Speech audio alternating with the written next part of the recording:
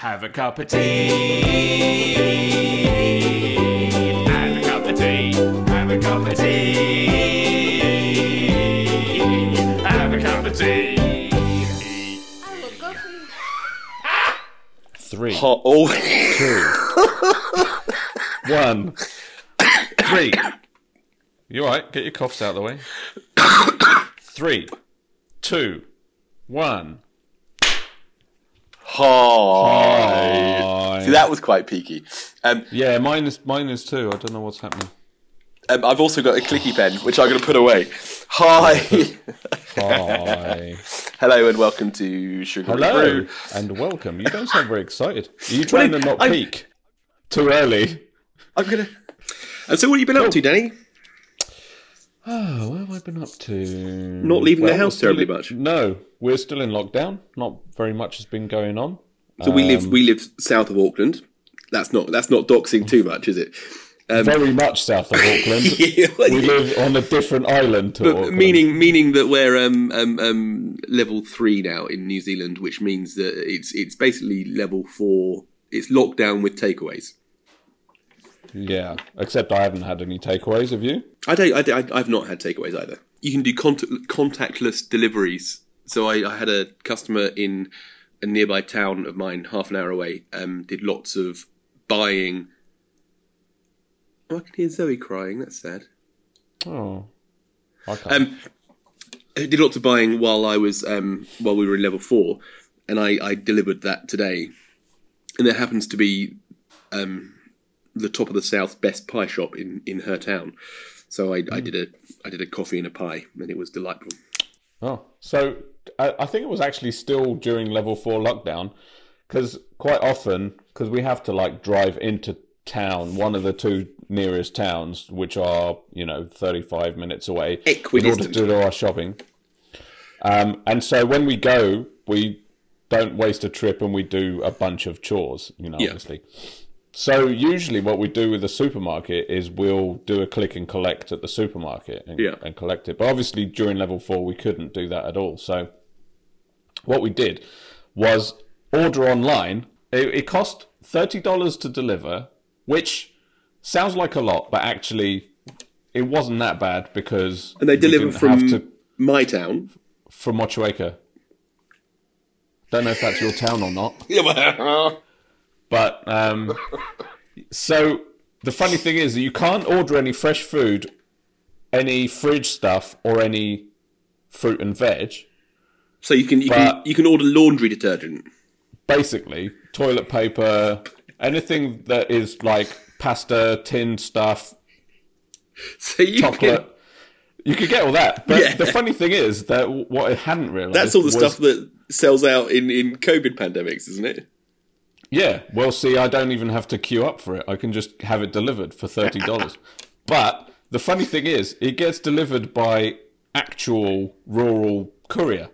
Oh. So 3 banana boxes full of stuff just turned up with a post one morning, which is why they don't have fresh frozen and all that stuff.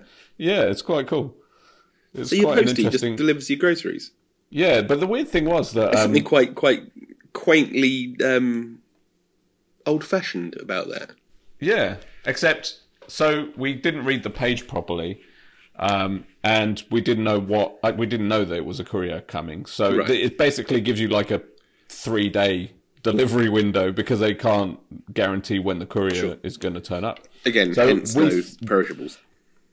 Yeah, exactly. But we thought it was coming one day, so we tried to call them, and then. I saw the sign, that song? I saw the sign. Opened up my eyes. Yeah, it was playing on repeat until we ended up putting the phone down and then called them up the next day because it hadn't turned up on the day we thought it said it was going to turn up. Yeah. So we called them back and I saw the sign came back on. Fuck. I know. What's Ace of Base's other song? Don't know. No, there's another one. They had 2 songs. I saw and All That She Wants is Another Baby. They should have a different Ace of Base song each day. Yeah. What, maybe 2? They do. I don't know. Exactly. They probably have to pay very little licensing for Ace of Base nowadays, I imagine. But anyway, we managed to get a hold of someone, and they basically explained the whole thing to us, which we should have read on the page. Yeah. They weren't that It's like, impressed. nah, mate, that we sent were it in phoning the up. post. We weren't phoning to complain. We were just like wanted to let them know that it never arrived because we thought that was an actual delivery truck coming out. And they were like, no, and we don't know when it's coming. It might be tomorrow. It might be the next day. And we're like, And we've okay. got better things to do than talk to you.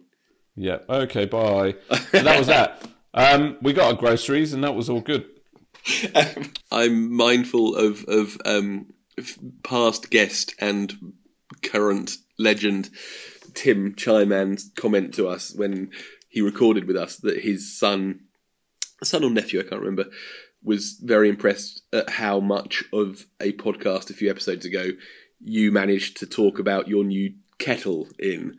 And he's going to be frankly creaming himself today with the amount of material that we're getting out of doing the weekly shop. Yeah, having it delivered by the courier. Yeah. So today we have a special returnee. We do. Friend of the pod, a regular. Friend of the pod, ex-literary snob. And half of the Sugary Brew linguists. Yes. 50% linguist. We are, of course, talking about Jen. Who is coming on shortly in order to talk about telly and movies and whatever. Have you got a brew on the go? I do. So let's quickly go into what brew we're having today. So on we're obviously recording separately because of COVID. And on separately recorded episodes, I generally my brew is less tea based and more beer based. Today's is a Max Brewery Apparition Hazy IPA. So I'm going to crack that open now, pour that, and we'll see you. So the only thing is that you told me that you bought a tea especially for this occasion, and you were going to post me one tea bag, which you never got around to doing. Well, no, I was going to post you a battery for. Ooh. I forgot to look at what I was doing. So I poured beer all over the table, dear. So you may have noticed that the last couple of weeks during COVID, we've had dead batteries, both of us, and that meant a complete failure last week, but the week before just meant... Only a partial failure. Partial failure. So had I not managed to get batteries, which I did manage to get when I went for my COVID jab, which I had this Monday, just gone. Oh, Dan, we haven't discussed that. Yeah, it's pretty good. Pretty good. Thanks for asking. I was making sure that James would ask me every day how my arm is, and if he hadn't asked, I sort of let Sugary down by not giving due care and attention to the state of his arm. The day of the jab and the following day, we talked about it, and I think on the third day, Danny messaged me and said, "My arm's fine. Thanks for asking." No, I think you'll probably find that was on the second day, if not the first. I am a notorious wuss.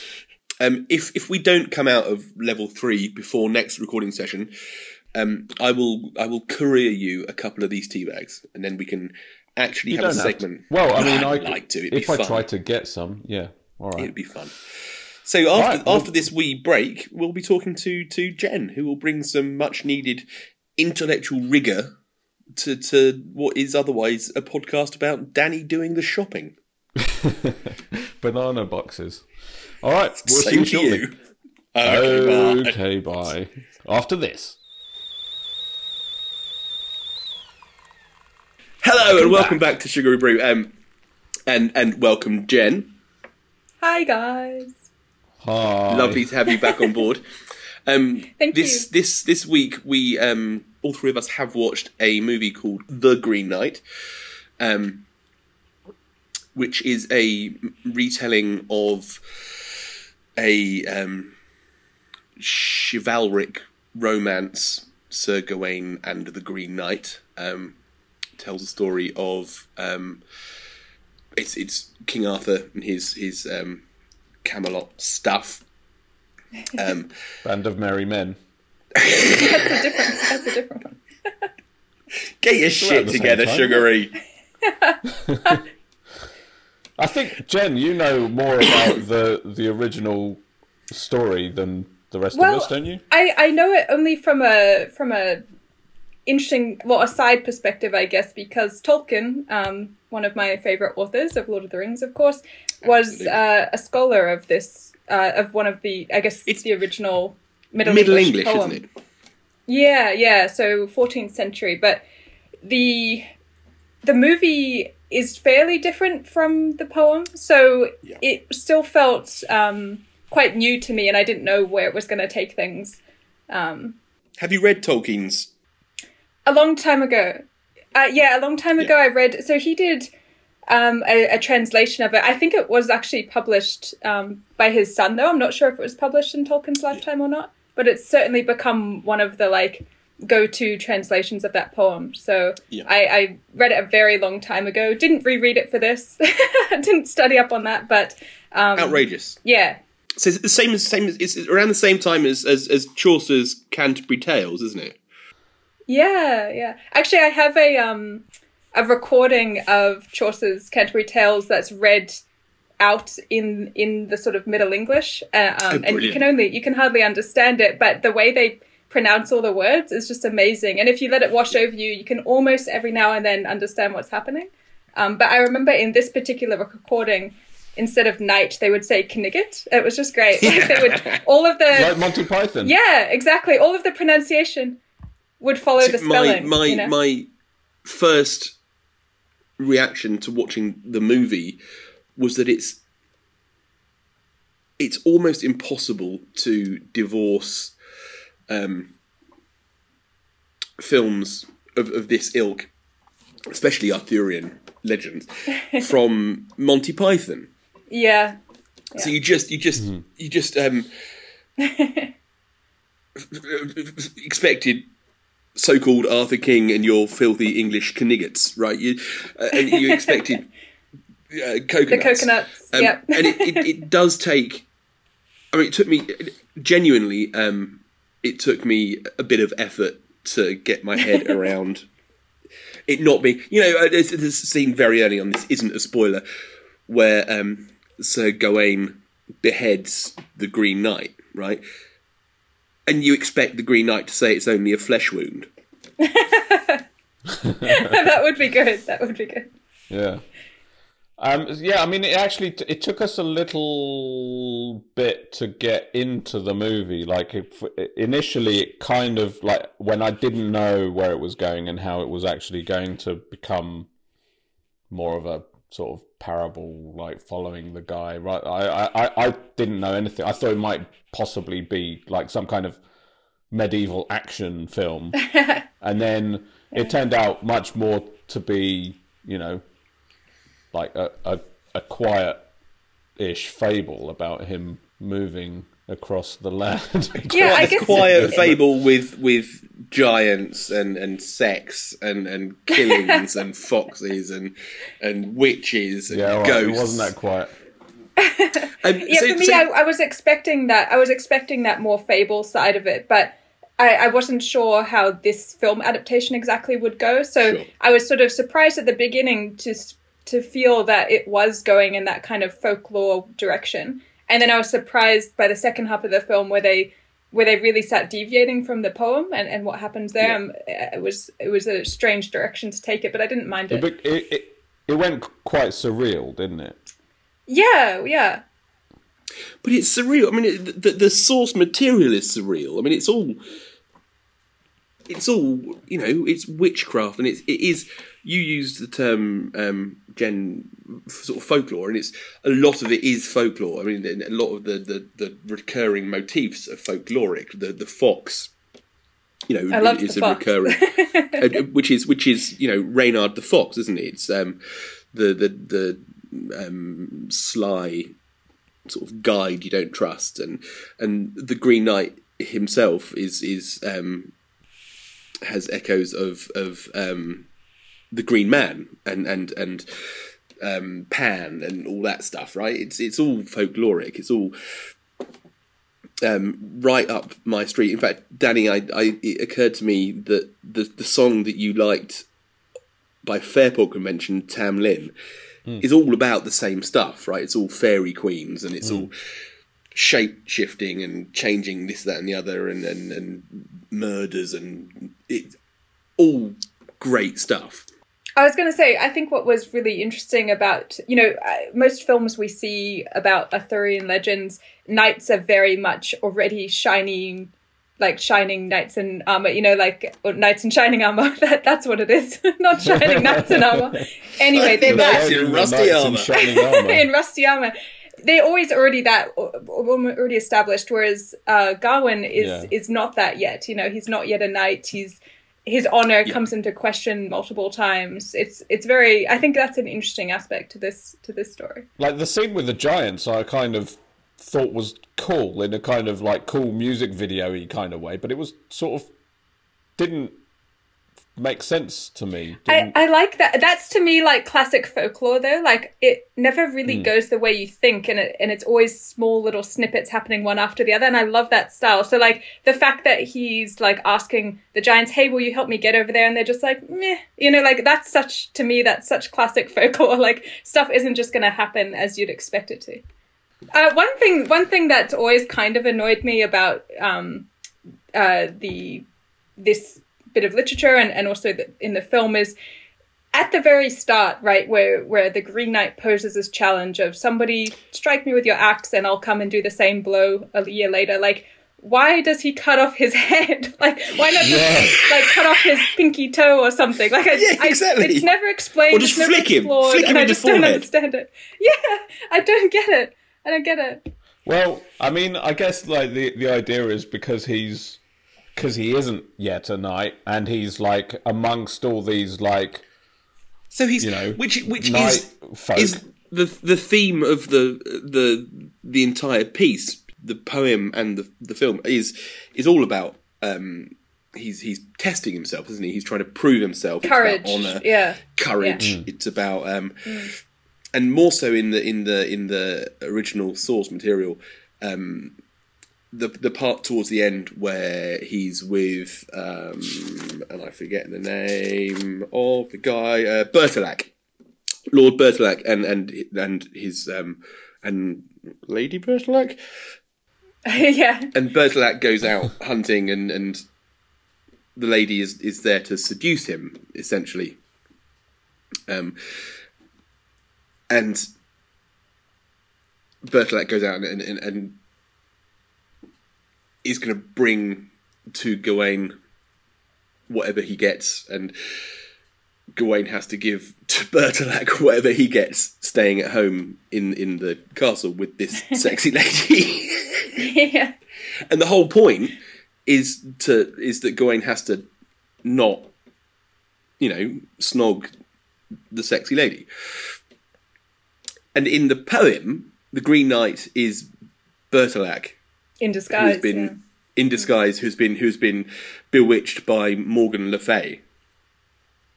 Who's the old woman that hangs Who out is with the them old at woman that castle. Yeah. with the blindfold. And so all of that twist to the characters' identities was just completely left out of the film, which was an interesting choice. It was left out, but So it was. I thought it was his Gawain's mum. I thought was the one who was the witch. Like Gawain's mum is Morgan Le circles. Fay's sister. Right. And Morgan Le Fay is like a mythical kind of dark witch sort of thing, right? Like a sorcerer, like the evil Merlin. Would that be Meddler. right? Always meddling. Yeah. So, well, I mean, the thing is that we weren't really familiar with the source material when we started watching it, and so early on, when it seemed, and I guess continues to seem from an outside point of view, that the Green Knight himself was kind of summoned by Gawain's mum in order to give him an opportunity to test himself and prove himself. I don't know whether that's actually anything to do with the original idea, but Well, I mean that theme runs through. You're absolutely right. I mean the theme of the piece is Gawain trying to break into the Knights of the Round Table and try and prove his chivalric worth, isn't it? So that's what happens. But I don't know. I can't remember it's more Morgan Le Fay than his mother, I think. I quite like there's a couple of moments in the film where you see like an alternate history. Towards the end, I think especially. it's actually what happened. Yeah. So especially that last section. I don't know. I mean, is this? I guess like, are we talking spoilers-ish? I think. Well, first of all, no one listens. Secondly, no one cares. So I'd go for it. Yeah. Yeah, no, I was just like that whole last scene showing essentially his entire future from that moment of him meeting the Green Knight on that second Christmas. Well, I thought that whole like sequence was really well done and very sort of like quickly gave you loads of information. Like the entire movie, by that 5-minute sequence could have been a movie in itself, and you would have got the whole gist of it, you know. But then there's also that moment where he gets tricked in the forest, and you sort of like think, oh, the end, and then it kind of like. But there's quite a cool camera move in there. It's really beautifully shot. I thought. I agree. I really enjoyed that. Beautiful. Yeah. And the casting, I enjoyed the casting. I was very forgiving with the accents. I think I was just so much enjoying the setting of the world that I'll let them talk however they need to talk. Yeah. It was only Alicia Vikander in that scene that I found took me out of it. You're absolutely right. So we kind of semi-discussed this in a part of the podcast that we chopped. So just to bring people up to speed, she plays two characters in this movie, the lady, and also so she was his what's the word? Mistress? Like his peasant girlfriend initially. I prefer peasant girlfriend. Hashtag patriarchy. What did you say, Jen? Mistress. Yeah. Peasant girlfriend. But then later on, she's that guy that she's the guy that you mentioned. Bertolag. His wife, and she was much better in that role, in my opinion. Like, and I mean, she was fine in the other role. But wait, are you telling me that she played both? Yeah. Oh, so one thing No, Jen has what is it? Mild face blindness, so prosopagnosia. Yeah. So I genuinely didn't know they were played by the same person because they look the same to me, but I assumed it was the face blindness. Right. You don't know which one of us is sugary and which one is brew. It says on Zoom. Oh, okay. And the Mine is glasses are a iPhone. giveaway. So I suddenly don't care one jot about Green Knight or chivalric tradition or any of this. So you explain to me what this is. Yeah. So prosopagnosia or face blindness is sort of a spectrum, right? So some people, like famously, the psychologist Oliver Sacks in one of his books describes a case where someone literally mistakes like a lamp for their wife or something like that. You know, like it can get that extreme. And then there can be people who have it so mild they don't realize they have it and they're just a little bit bad at recognizing people. Yeah. I myself didn't really realize I had it till I was in my very late teens, and then it started falling, like the pieces started falling into place, like, oh, this isn't normal. So a classic example for me was when I was about 15, working in a video store. I would do the same Saturday shift every day with the same girl. One day she came in for her shift with her hair in a ponytail for the first time. I didn't know who she was. I almost stopped her coming behind the counter. And it wasn't until she spoke that I recognized her voice straight away. I'm like, oh, that's her. Whoops. Luckily I didn't say, like, what are you doing coming back here? And the only thing that was different is she'd put her hair up in a ponytail.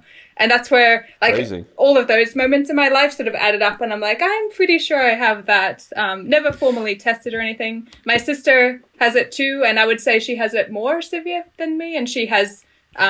like failed various tests on it, and she actually works in psychology and visual perception, so she studied a bit. So Yeah. The cues of someone like what they're wearing are giveaways. So this colleague of yours, yeah. So normally has her hair down. It's very, very common for people with prosopagnosia to use other cues, and this kind of natural coping mechanism is why people don't realize they even have anything going on different for them. So I particularly use voice and hair. Clothes, I don't have a very good memory for either. I don't pay enough attention to that.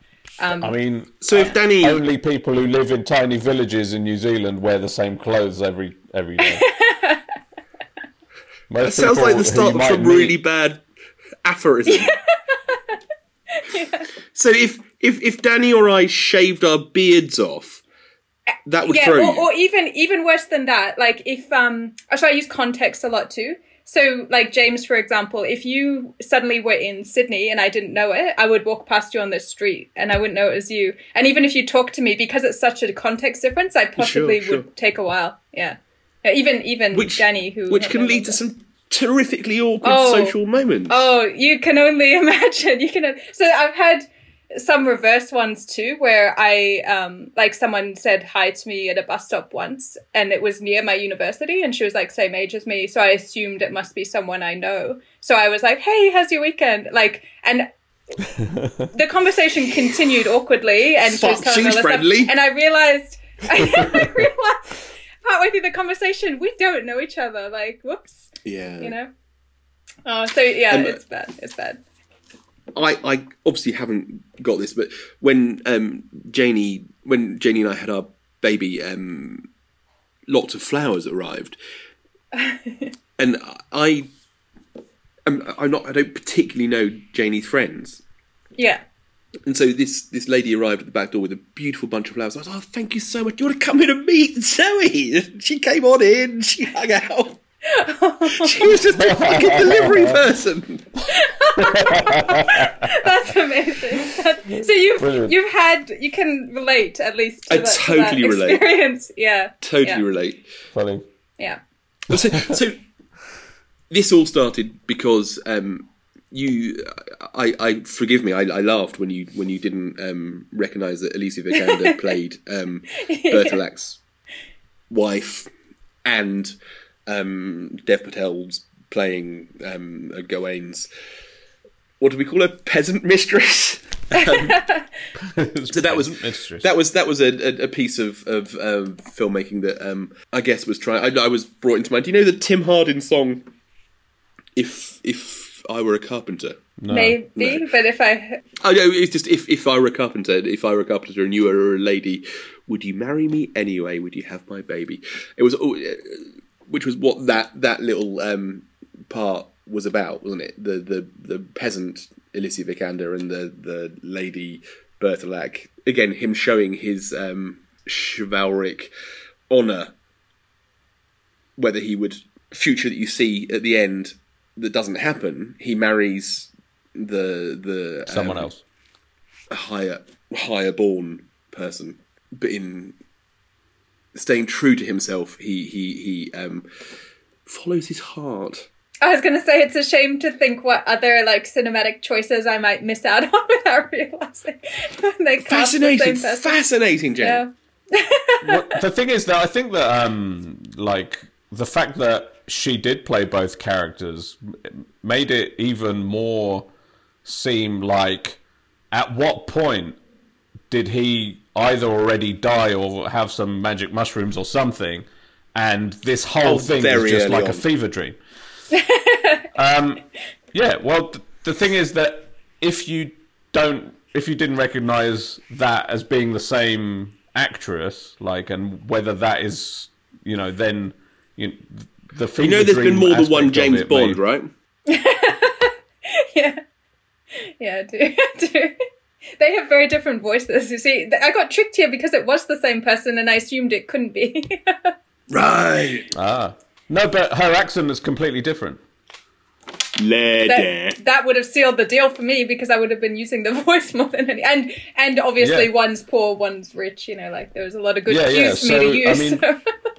So even she has a slightly posh accent in the second character, which is still slightly off, but not as off as the first character. Did you also think that, you know, the girdle that gives him protection? Yeah. I certainly hope he cleaned that before he wore it. Yeah.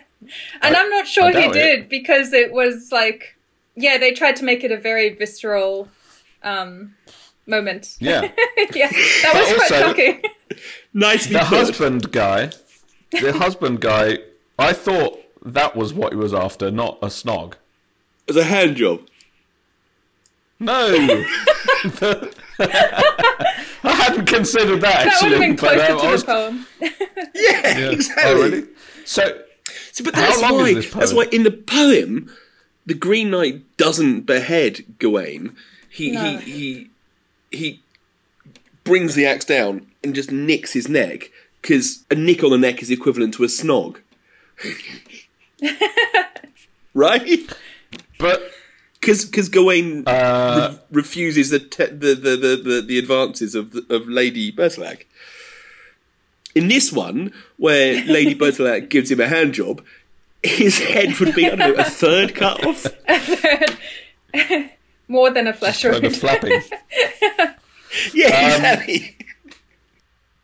But, I mean, essentially he didn't chop his head off, did he? We don't know. Because we see one reality where he gets away, and then the other reality ends before we really know. But I assume that he didn't go through with it. No, he doesn't. He doesn't get his head chopped off in the film. Does he? I can't remember now. No, that I had also assumed that he didn't. Yeah, because the whole story is about that he didn't, in a way. The poem. Yeah, exactly. You know, like, How long Yeah. is the poem? Is it like a book? no, like really thin. Well, it depends. Again, It's about- it's So for the podcast, we're saying it's about a millimetre About a between our centimetre. thumb and foot. What size font is it?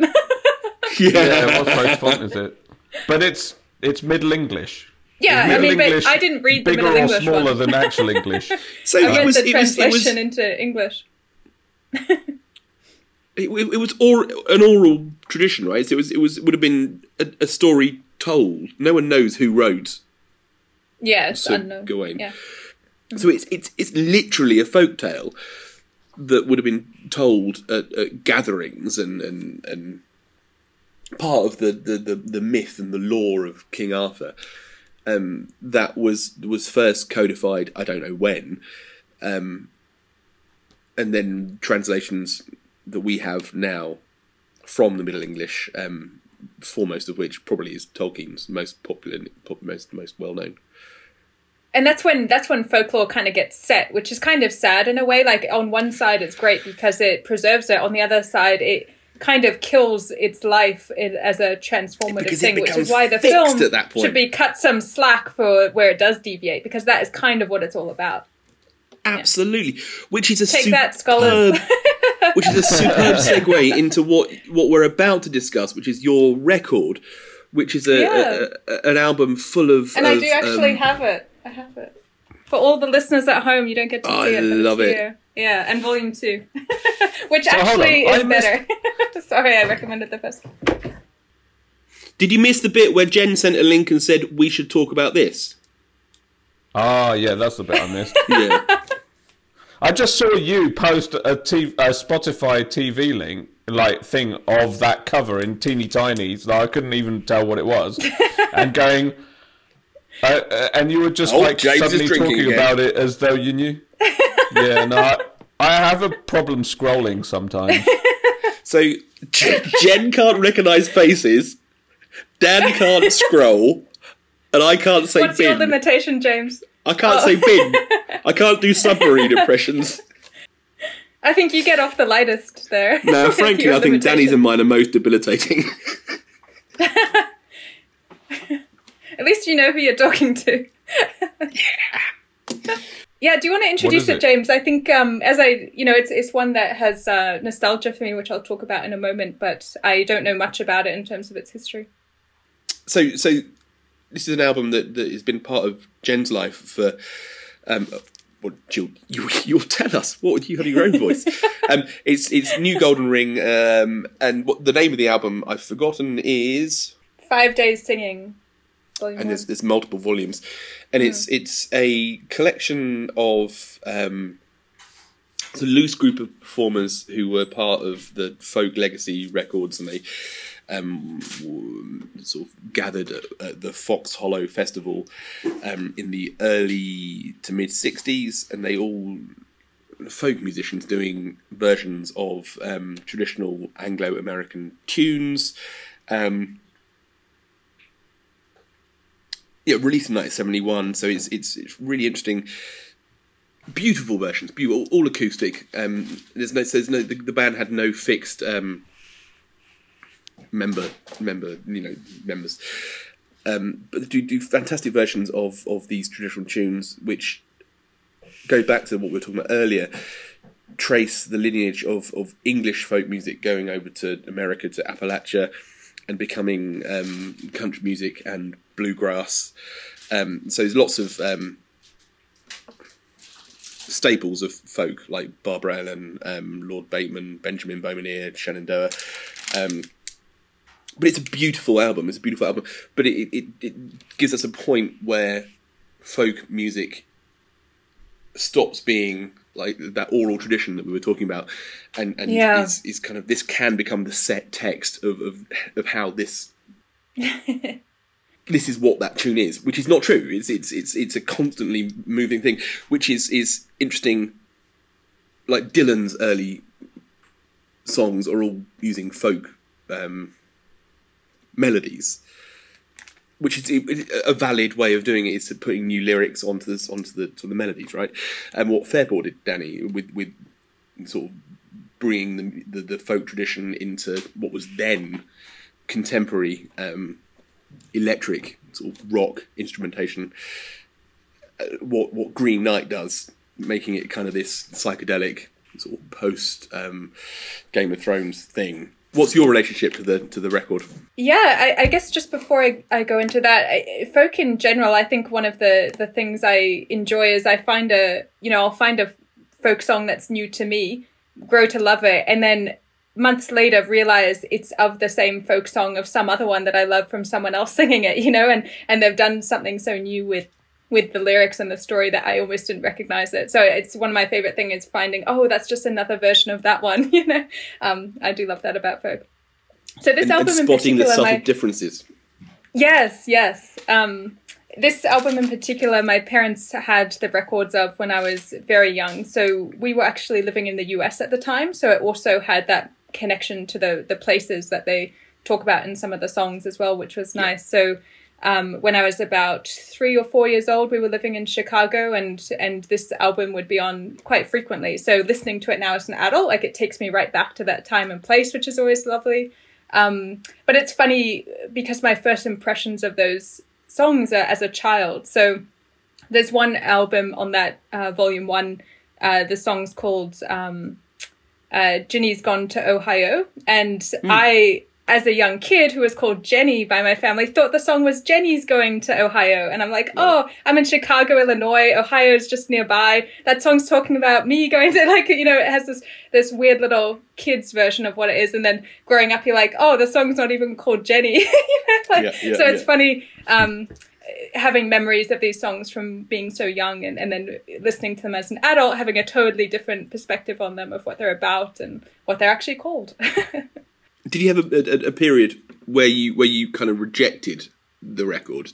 Were you rebelled against it? Or? No, I'm a bit odd for music in that ever since I can remember, if I like music or like a song, that admiration for it lasts through. So all the music I liked through all my life, I still like, but I'm very picky about what songs I like. So even this album that we're talking about now, really, there's 5 or so of the songs that I really love, and then the others I'm happy to have them sort of wash over me every now and then as I put the whole album on. But those 5 songs will be there forever, my music taste doesn't change, and even in that teenage period where most people go through that change, that didn't happen for me.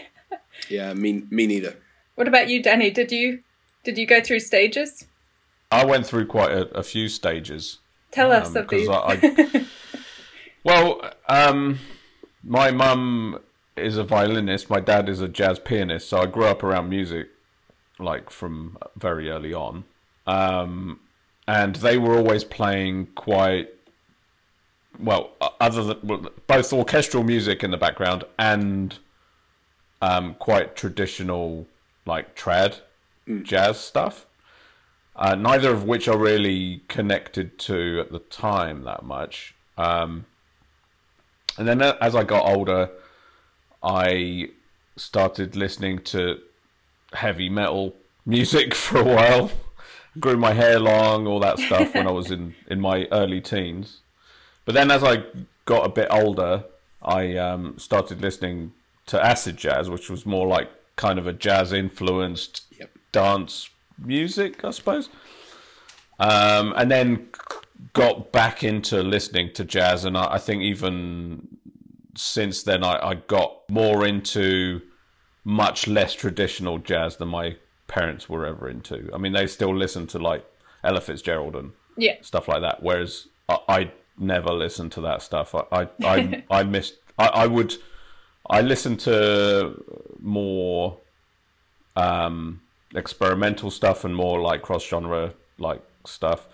But my question earlier was actually more about folk music, and I don't think it's ever been mentioned. Like, because I assume that a song is a song, right? So what you were describing about how folk artists are kind of, it's more about telling the story in their own way, but they're telling the same stories, but I may have misunderstood. I don't know. Explain. Like, are people doing versions of each other's songs and copying the lyrics, or it's are they almost just like the song is so old that no one knows who wrote it. There's no definitive version, and there'll be slight variations on what's happening in the story of the song. That's how I would explain it. Yeah. So it changes over time, and there's no definitive. Yeah, there's loads of different strands to folk music as well. There's instrumental kind of dance music, which again travelled from England like to America. Morris dancing. Yeah, basically. I have a fantastic album called Morris On by the Fairport Rhythm Section. It's superb. I will play it. Amazing. But those tunes then go to America and become, the theme from Deliverance, right? You become proper bluegrass and stuff. And it's the same changes, the same tradition. But a lot of the time, because back when a lot of these, back in the pre-industrial, there was no newspapers, right? It was people got their history, their local news from broadsides, from pamphlets, and from songs that were sung. So it was folk music was part of everyday life. Everyone sang folk songs, and in the early to mid 20th century, there were people who went around collecting them. People recognised that this tradition was dying out. So people like Alan Lomax and Cecil Sharp, and interestingly Shirley Collins, went round America and England collecting these songs which had evolved, and hundreds of different versions of using the same tunes with completely different lyrics, similar lyrics with slight tweaks. And these songs, some of the ballads, like you could say that the Gawain and the Green Knight is a folk song. I mean, it's stanza after stanza after stanza after stanza, if that made any sense. Have you got the notes? You said that Janie asked you for your notebook at some point near the end of the film. She wrote some notes about the Green Knight. So Janie wrote, "I watched it, all a bit too unbelievable for me. I did watch it though. Really couldn't tell if he was tripping on mushrooms or if it was all just a valid part of the movie. Was he tripping? So weird. Weirdest, oddest movie I think I've ever seen. I did watch it though. Very peculiar." Which I think is possibly that the is most a very valid. fair review. Yeah. But interestingly, That's the mainstream review. Interestingly, it stayed with her, so us both, and she kind of warmed to the film more in subsequent days, right? She hated it on the night. I would say that's one of the key pieces for me for films these days. As I've gotten older, it's the films that you're thinking about a couple days later, where I'm like, that means it was a good film. You know, like that. I love that because there's a lot of films I watch that don't do that, but Green Knight certainly did do that for me as well. It's not necessarily that it should be confusing, but then kind of make sense. But also, you know, the fact that it isn't all just put out there in a very obvious way makes it difficult for some people to kind of follow. So we were talking about other folky, trippy, nightmare films that may be good pairings to this one. Although this... So I started watching A Field in England. How far through did you get? I didn't expect it to be quite so comedic in a way. Like, it was kind of like a strange British comedy. Like, what decade was it made? Quite recent. Oh, okay, so well after. I mean, in the last 10 years. Okay, yeah. Okay. So it's set in the British Civil War about a bunch of strange characters who happen to just like meet each other while trying to escape some kind of, you know, like somehow they all end up in this field together and then go off to meet some strange Irish guy. It was pretty hard to follow. I got to. So one of the actors, the guy who plays, I've forgotten all their names now. But but Danny, you probably took notes, right? Yeah, I probably did. But he was in a British like kind of surreal sitcom, wasn't he? The one with the noses. What was that one? League of Gentlemen. Did you ever watch that? I never watched that. It's brilliant. There's a really great portmanteau series that two of those guys, Reece Shearsmith, I think, and the other guy, do, called Inside Number 9. Yeah, that was all right. But so I got to the point where he got taken into the tent and started screaming uncontrollably for like what felt like an eon, but was probably like 4 minutes of like constant screaming. And that didn't do it for you? It just made me feel really uncomfortable, just because I didn't know what was happening. I'm definitely intrigued to watch it. It's really weird. I like in terms of films that are like The Green Knight. I would suggest Pan's Labyrinth. Have you? Seen that? Yes. I thought of that. Yeah. You have and that sort is of kind of. It's more glossy. Yes. Like The Green Knight, and it has glossy, that the obviously the dark folklore and the what's real, what's not, but also the kind of connection of nature that the Green Knight has, with like some of the characters doing the pen. Oh, the eyes on the hands, such a great image.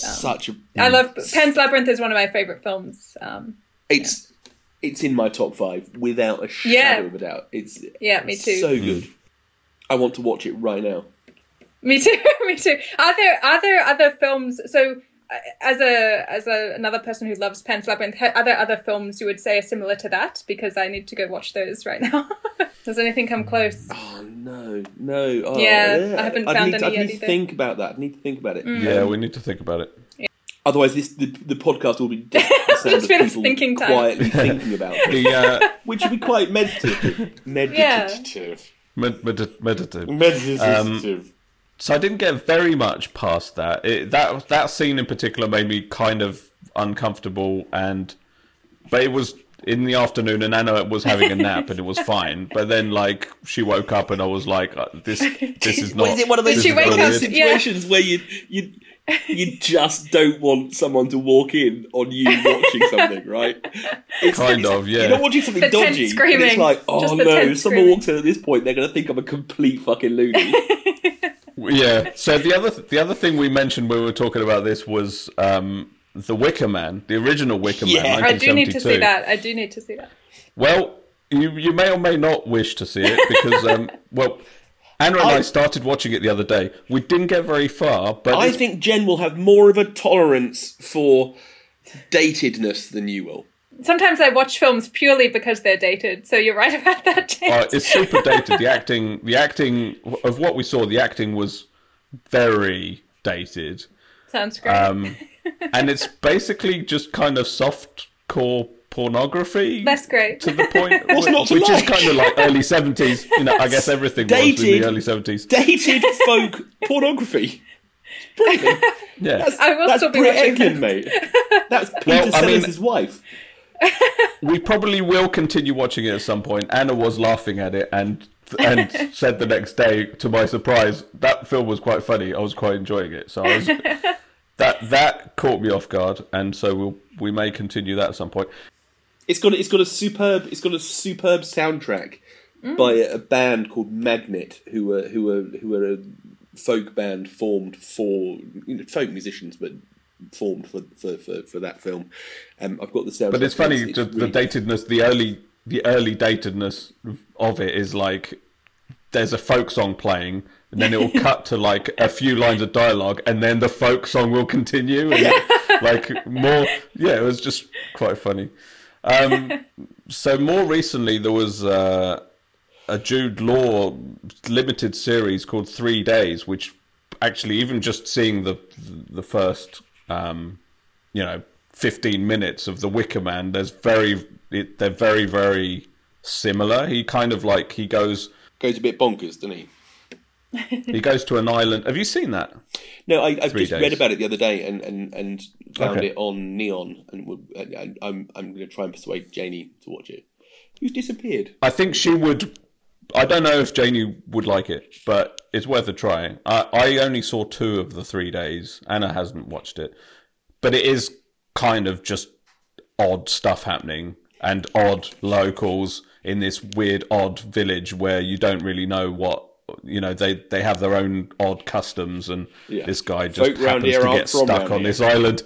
Yeah, basically. So- That just made me think, like, another of my favourite films is actually 2001 A Space Odyssey, which, is a completely different setting, but has surreal little chapters to it that I like in the same way that I've enjoyed these other ones. Yeah, I love that film as well. So, but yeah, that is quite similar. It's kind of like not. Yeah, and it kind of divides the audience in that same way. Like, some people have no tolerance for, like, what's real, what's happening, why has it moved on, this is nothing like the scene before. Whereas I'm like, this is great, where are we going next? I don't even need to know for sure what's happening. I think that's The music is amazing. Yeah. With Green Knight. Janie was obviously kind of going what at the beginning, and I sort of She was feeling bewildered. Stop! Yeah. Just, you don't. Doesn't matter. You've got to let it wash over you. You've got to Yeah. don't worry about what's happening or who did what to whom or Which is an odd thing to tell someone, but it is accurate. Yeah, you just. And 2001, I don't think about it too much. It just let it. It could be a lot less deep than it probably is. Yeah. Let it. It's an experience, and potentially is destroyed by overanalyzing. 2001, I had a bit of a unique first viewing of it because I was only about 8 years old and it had been re-released in cinema and my family took me along and that blew my mind. And I think having a child's mind, though, was such an interesting lens for that film because it had to wash over me. I had nothing to cling on to, and I think that maybe helped me have that ability for films going forward. But that was quite something. Yeah. I'm picturing you in the car on the way to the cinema, listening to the record that we discussed, all these kind of mystic, On the way. slightly folk music, not quite recognising anyone because you can't recognise faces. Getting there, watching this psychedelic film at age 8, and just frankly, it explains so much about who I am today. It explains so much. I love it. Amazing. We should probably wrap up. Janie and I have got a hot date with the finale of a series. It's 9:15. We're watching the finale. And what's the program? What called? series? The Undoing, with Hugh Grant and Nicole Kidman. Oh yeah, same staple of people who have made Nine Perfect Strangers and Pretty Dirty Little Thing Lies, whatever it's called. And there was a massive twist at the end of the last episode, so we need to get in. Nine Perfect Strangers is finishing next week, and we're probably going to discuss it after that because we've been watching. And Janie's read the book, so she's got a unique perspective on that. Jen, thank you so much for coming on. And I think we probably interrupted you more in this than the last time, which is a retrograde step for which I apologise. But it's been absolutely delightful having you on. Thank you for introducing me to some great music. I don't know James, how to watch. Have you sent her any of the stuff she's won ever? Huh? Have you sent her any of the tea and stuff that she's won? She gives overseas, mate. It's fucking expensive, isn't it? And both countries are in lockdown. What can you expect? Yeah. Oh yeah, true. And at some point you will get a care package. But... I might get back to New Zealand before that happens. Pick it up. I owe you a fossil also. Yay. Yeah, you can come and collect it yourself next time you're here over for Christmas. As soon as this pandemic is over. Well, thanks very much. We could both, Danny and I, we could record a podcast live, and Danny and I will both shave and get different haircuts, and it'll be frankly an odd experience for all of us. It will. Yeah. All right. Well, we'll be back next week. Thank you for joining us. And Jen will be back. If she'll come on again, we'll be back in due course. Yes, once we find something interesting. Maybe we should rewatch Pan's Labyrinth in the next 4 weeks and then come back and talk about that. with the greatest of pleasure. Always happy to rewatch that. Okay. Lovely to see you guys. We'll see you next week. You too. Thank you. Like and subscribe. Okay, bye. Okay, bye. Have a cup of tea.